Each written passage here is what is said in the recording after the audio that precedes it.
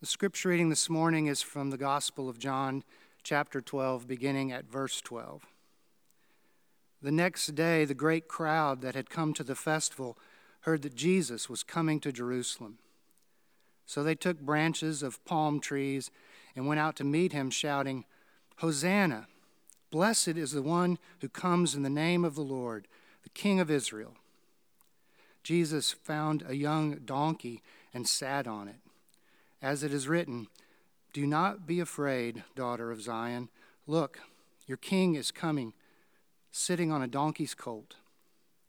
His disciples did not understand these things at first, but when Jesus was glorified, then they remembered that these things had been written of him and had been done to him. So the crowd that had been with him when he called Lazarus out of the tomb and raised him from the dead continued to testify. It was also because they heard that he had performed this sign that the crowd went to meet him. The Pharisees then said to one another, "You see, you can do nothing.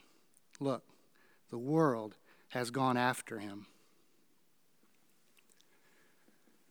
When I used to teach at the seminary, occasionally students would ask this question: what's the difference between preaching and teaching? It sort of seems obvious, although, in fairness, the Gospels sometimes use those two Greek words interchangeably. So it's probably a fair question. So we would wrestle with it for a few minutes in class, and then I almost always jokingly added, "Oh, here's the real difference: donuts and discussion." In church, we don't allow either, and in Sunday school, both are essential. So if you could use your imagination, we're in a Sunday school, a Bible study setting, and everyone's had their coffee, their donuts, they've settled in, and we're looking at this story in John chapter 12.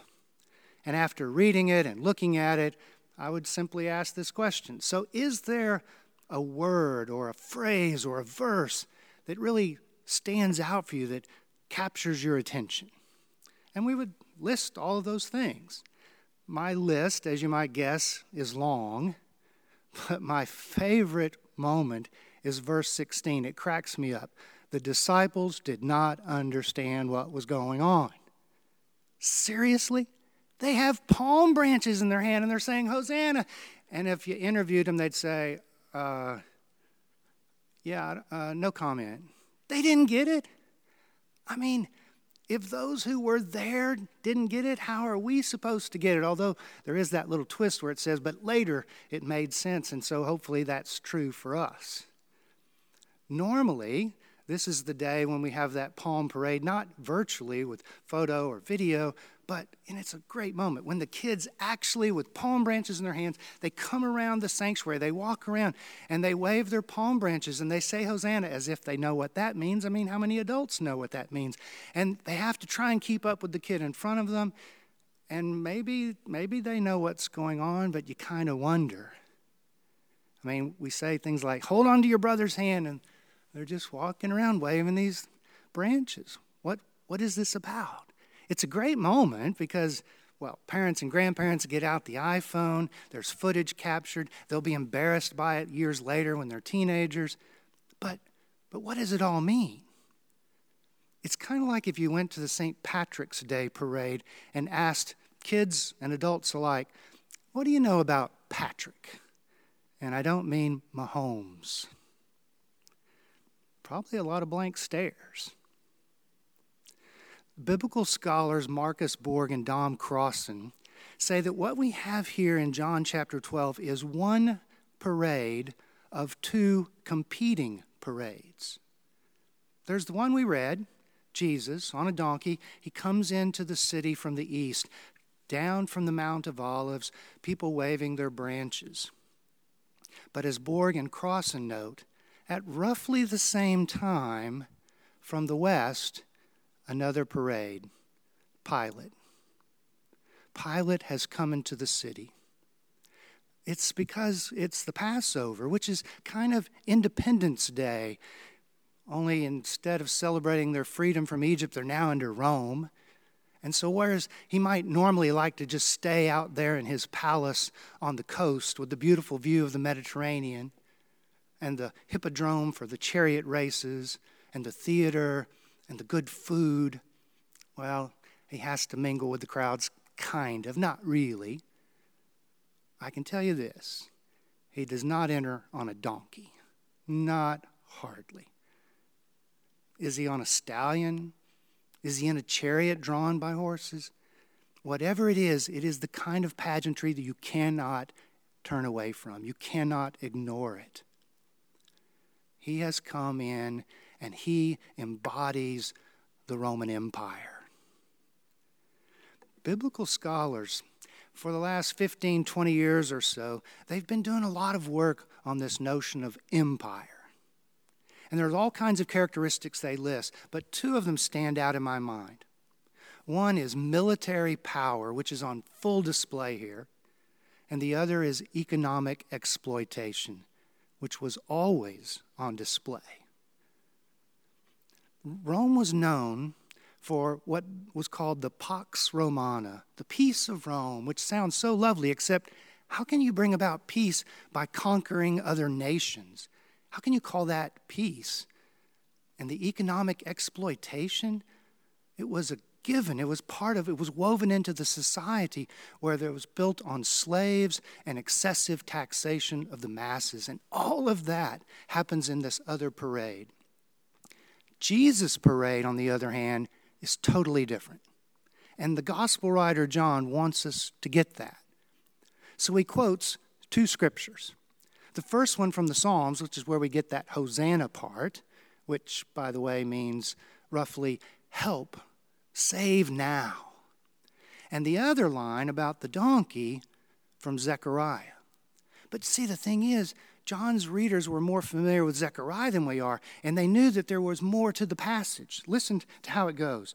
This is the first part. Lo, your king comes to you, triumphant and victorious is he, humble and riding on a donkey.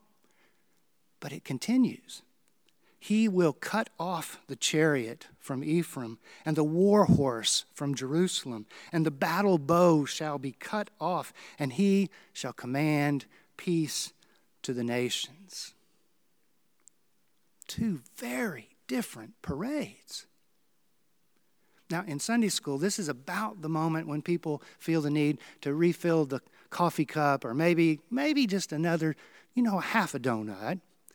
And that's when someone asks the golden question, which is always appropriate in Bible study. So that's pretty interesting, but what's that got to do with us? It's a good question. It instantly takes me back to a conversation I had at the seminary many years ago. I hadn't been teaching all that long, and John Eldred, he'd been there 120 years or something like that. He had done so many things. And in the hall, he tells me, I'm not doing Bible studies anymore.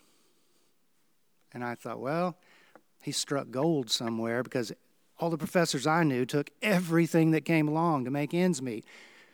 It turns out he still needed the money. But he said, here's my rule. I'm no longer going to study the Bible if we're just going to keep it in the past. If we can't figure out what it means for now. So what do we make of Jesus' parade and Pilate's parade now? Well, I can tell you this. Pilate's parade happens all the time. It's the one that makes the news.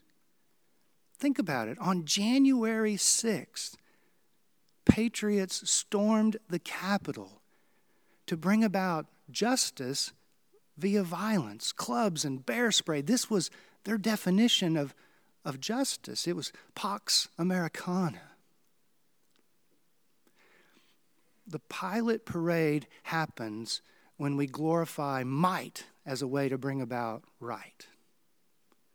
As for the economic exploitation, well, you could cite all kinds of studies about the minimum wage and poverty line.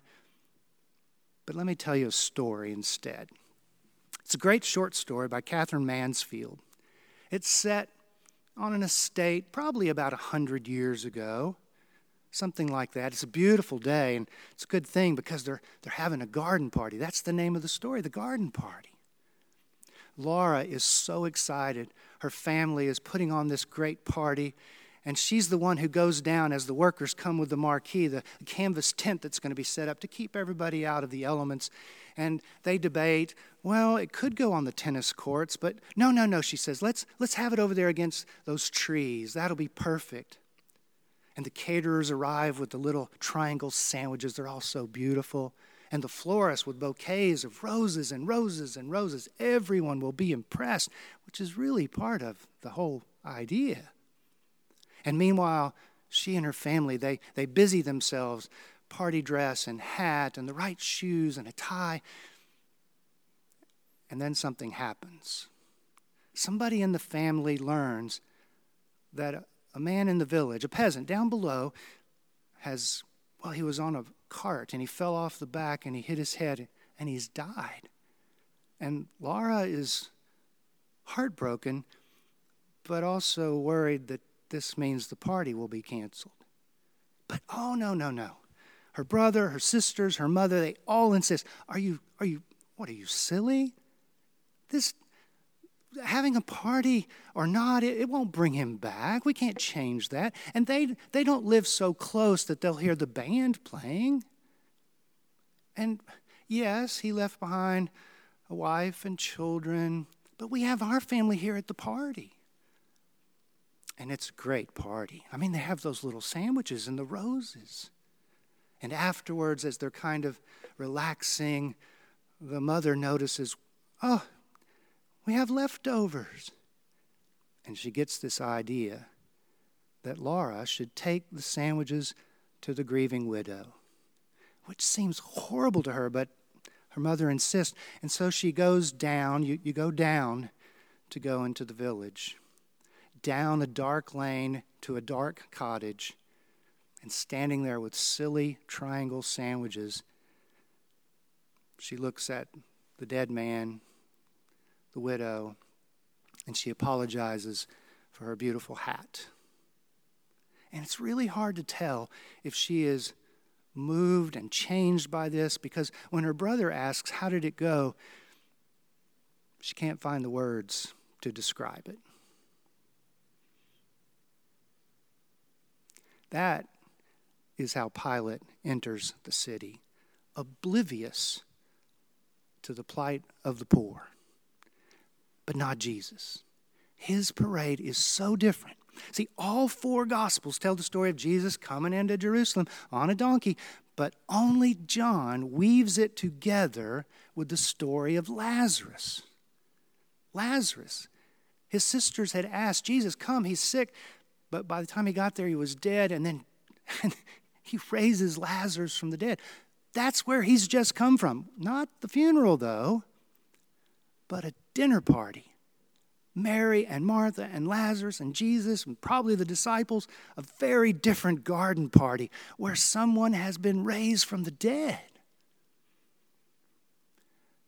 Pilate's parade is about power, exploitation, and even death.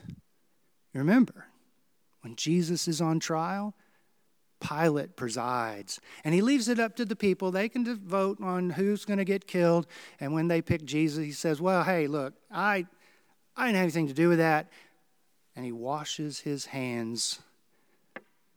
But some things do not come out in the wash.